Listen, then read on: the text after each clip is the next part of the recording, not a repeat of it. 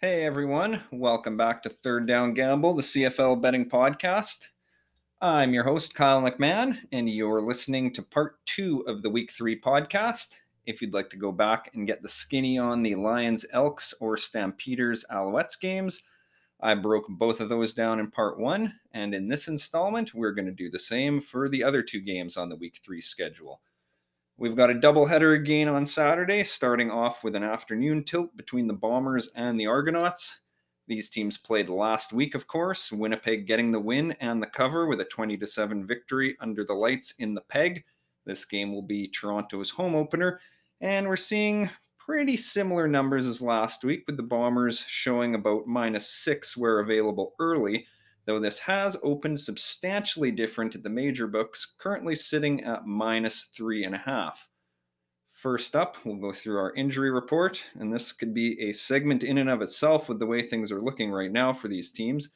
For the hometown Argos, who already began the season with a number of notables on the 6-game injured list, I can tell you that Philip Blake, Juwan Brescacin, Coney Ely, and Charleston Hughes were all absent from practice on both Tuesday and Wednesday, and several other veterans were limited. That list includes John White, Enoch Muamba, and Eric Rogers.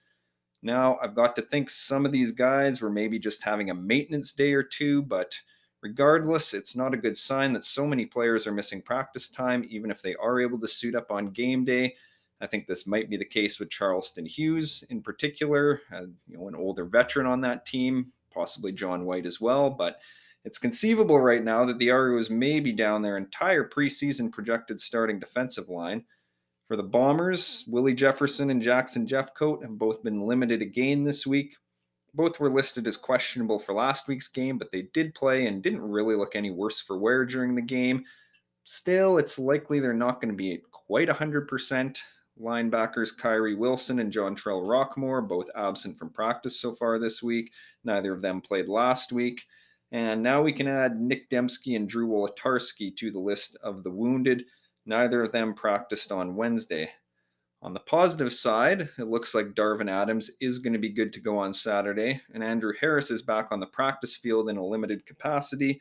Though at 2-0 for the Bombers, I don't expect them to be taking any chances here with their star, and I would lean towards him sitting out a third consecutive game.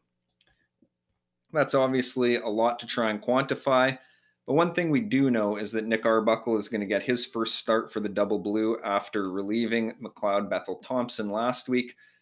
Arbuckle was able to lead a touchdown drive and looked decent throwing the ball overall. He did have a lot of incompletions, although I'm willing to cut him a bit of slack as most of those came down 2 scores in the fourth quarter, and the Bombers' defense was able to back off and focus on pass coverage. Toronto ran a fairly run-heavy offense in the first game of this set, running the ball on over half their first down snaps. And John White did find some running room with 4 explosive runs. They're going to need another dose of that to keep some of the heat off of Arbuckle. But against Winnipeg's defensive front, the reality is you're in tough regardless with their ability to disrupt the backfield consistently with 4-man rushes. In the CFL in this day and age, the best pass defense, in my opinion, is a pass rush that gets heat on the quarterback. And so far, offensive lines have not had a lot of answers for the Jefferson Jeffcoat tandem. If Toronto is indeed down Philip Blake, that's a tough blow. He's a key member of that offensive line. Now, it is worth noting that the Argos actually managed to not surrender a single sack last week against that unit, but we still saw plenty of pass knockdowns and forced throwaways. Staying out of second and long is going to be vital for this offense, with Winnipeg defending the pass at a robust 59% success rate through 2 games.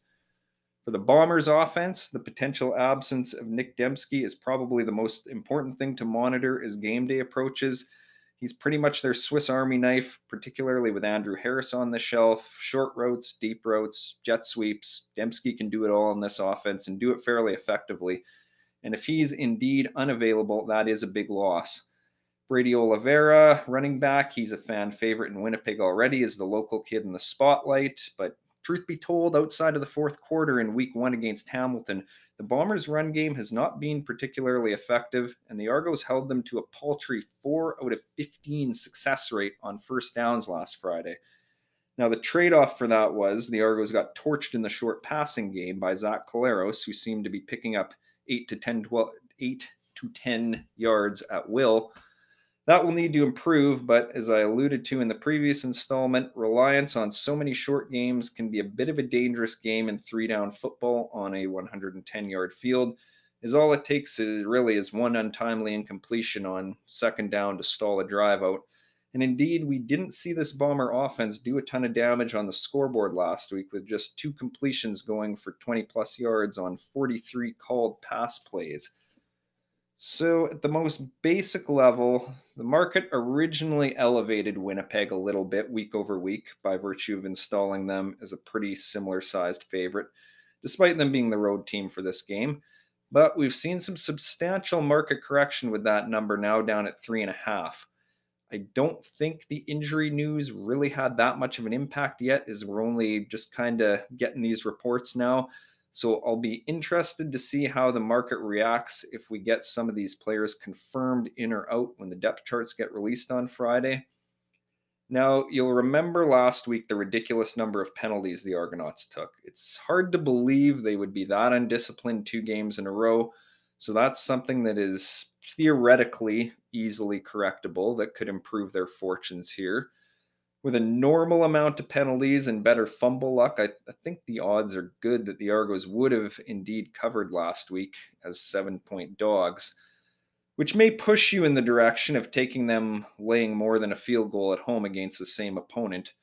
For me, I think there's just a little too much uncertainty right now regarding the injury situation to take a firm position here, but I do think if some of these Argos, particularly Charleston Hughes and Philip Blake, do get declared fit to play, there could be some value on this number if it happens to push back in the direction of 6. The total we're seeing right now is at 45.5, pretty low by traditional CFL standards. But we just saw a 27-point combined output from these clubs, and turnovers didn't significantly hurt that total in my estimation. If Nick Dembski can't go, I think this could hinder the Winnipeg offense to the point that I would lean under here. I think the Argos offense will likely perform better than last time out with Arbuckle at the helm. You'll remember McLeod Bethel Thompson missed a few wide open men downfield. That could have certainly swung things in a more positive direction. But is that enough to get them up to 20 points against a defense that's given up 13 total in 2 games? I'm not certain that it is. And if they can't hit 20, you're banking on the Bombers hitting 25 plus to push this total over. And I'm just not sure that they have that in them if their running game remains stuck in first gear. Not the sexiest path forward, but sometimes we just need to be patient. And personally, I'm in wait and see mode with this number right now. Though I do expect the Bombers to be the public's choice at the current price. So if you're keen on Winnipeg, I'd make your move sooner rather than later. To wrap up the week, we'll head back to Regina, where the Riders will play host for a 3rd consecutive week. Coming to visit will be the undefeated Ottawa Redblacks. They are coming off a bye week, and one thing I can say with certainty is this will be the largest number we see on the board so far this season, with Saskatchewan laying 10.5 points as it stands now. On the injury front, really only one major injury for the Riders right now. Receiver Shaq Evans went down during last week's game, and I believe I heard he has a broken bone in either his foot or his ankle, but I couldn't actually find an official injury report. Needless to say, I don't expect he'll be on the field Saturday. Ottawa looks to have a few guys nicked up right now, Sherrod Baltimore and Abdul Kenna, both limited or absent from practice through Wednesday, though they were full participants on Thursday, so that is a promising sign. So Ottawa, prior to their bye week, did pull off the outright upset as 7.5-point dogs on the road in Edmonton, but you'll recall Matt Nichols passed for an abysmal 71 yards, and the offense overall failed to move the ball for most of the night. That was against a secondary that didn't look overly strong in their second outing against the Owls. Now they're going up against a very active defensive backfield featuring guys like Luchez Purifoy and Nick Marshall, so one would think the run game will feature prominently, at least early on, for Paul LaPolice's offense. When you're this big of an underdog on the road in a hostile environment, keeping mistakes to an absolute minimum is crucial. So I don't expect to see Matt Nichols trying to push the ball downfield very often early on. The problem I see here is that Ottawa's run game just isn't very good. I talked about this previously. Tim Flanders is not a feature back at this level, and I can't even say this is a case of a guy who just hasn't had a bona fide opportunity yet. He's been kicking around the CFL for several years, and at no point has he shown himself to be more than a guy you throw in there for a few snaps to give your starter a breather. Ottawa's offensive line looked like they were barely hanging on against the Elks, and now they've got Micah Johnson to deal with in the interior. 2 games worth of film on Saskatchewan and a bye week to work on some stuff should help here, but until they prove otherwise, I just don't expect to see a lot of production out of this unit. The Riders, on the other hand, are having no issues moving the football right now, coming off the win over Hamilton, where Cody Fajardo led the offense to a superb 63% efficiency rating. Almost half of Saskatchewan's called pass plays hit for 10 plus yards last week, and the concerns I had with their O line have thus far not materialized, partly due to how quickly balls are leaving the pocket. This offense looks like they're in midseason form at a time when most other offenses in the CFL are shaking off the rust, and with former Red Black William Powell pounding out runs at better than a 50% success rate, they can beat you any way they choose right now. The Red Blacks defense is going to have to find a way to create some second and long situations. They failed to do that against the Elks, but were able to bail themselves out with several timely turnovers. And if they have any thoughts of walking out of Ryderville with another W, I think forcing multiple turnovers is their best shot. Saskatchewan has good depth in the receiving core, but with Shaq Evans on the shelf, they don't appear to have any proven game breakers lining up on the outside. And if there's one area of the field where Ottawa might be able to get the upper hand, it's with their downfield coverage unit. Their D-line did register 3 sacks in the season opener. I don't expect them to replicate that against a much more mobile quarterback this week, but Cody Fajardo is a guy willing to try and fit the ball into a tight window, and if they can manage to at least hurry him, it's possible he'll make a mistake or two. This game does have blowout potential. I don't think any of us would be surprised to see the Riders push past 30 points again. 10.5 is a big number, though. You get to a point where one blown assignment on a kick return or a turnover inside either 20-yard line that takes a potential major off the board or sets the other team up for one is enough to put a cover in serious jeopardy. Over the last 13 seasons, only 1 out of 4 games approximately end with a margin of victory greater than 17 points. Why is 17 points important if the spread is only 10 or 11? Well, it's important because a team up by that many points in the last 2 minutes of a game will typically have several of their starters pulled and be perfectly happy to play 15 yards off the ball and let their opponent move down the field so long as it kills the rest of the clock. No guarantees they actually find the end zone in those situations, but the possibility does exist. We do see numbers like this get backdoored by big underdogs, and unless the Riders are up at least 3 majors pretty late in this ball game, you're still at risk of losing the bet despite the game unfolding pretty much how you expected.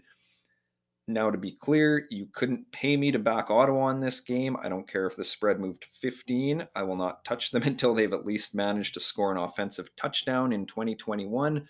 But unless this number moves down into single digits, a play on the Riders against a team that, for all their criticisms I have of them, they did find a way to win their first game outright. It's not something I'm going to entertain. So let's have a look at the total then, which sits at 46.5. This looks a touch high to me, given Ottawa's offensive ineptitude, and you're probably looking at needing 30 minimum from the Riders if this game were to go over. Regina has been known to have a summer storm from time to time, and the wind is always a possibility. Wind in particular will hurt scoring. Looking at the forecast, it doesn't look too bad, but that's something to check into on the morning of the game if you're still thinking about making a play on the total. I think in this situation, an underplay is probably heavily influenced by the expectation that Ottawa will not find the end zone more than perhaps a single time. So when that's the case, I tend to look closer at the team totals instead of the game total. We should see the Red Blacks team total at or around 17 points. These numbers are usually just an extrapolation of the game total and the spread. That number is available right now at some of the lesser known books, and if there is a play to be made, then let's be honest, who wants to watch a football game without a little action? I think this is the direction I would be looking. 17 as opposed to 16 and a half is somewhat of a consideration here. A converted major and 3 field goals, for example, would leave you with 16 points, but we know in the CFL, the Rouge is always in play, and it's nice to know that you have that extra point to give without outright losing the bet should it come down to that. Okay, folks, that's going to wrap up the second installment of Third Down Gamble for week 3. If you missed the first show, I did give out Montreal -3 as the best bet for this week. That number was available briefly at the major books when they opened their lines. In fact, a much better number was available at some of the lesser known books. Things have since moved strongly in Montreal's direction. I'm seeing 5.5 now. Calgary was expected to start Michael O'Connor at quarterback in that game. They've since released the depth chart with rookie Jake Meyer listed at QB1. How much that affected this line movement is hard to say, as neither QB has much of a track record. At 5.5 now, I think unfortunately you missed your chance to back the L's if you haven't already done so. But if you really need to get something down, you could always consider them as part of a teaser leg.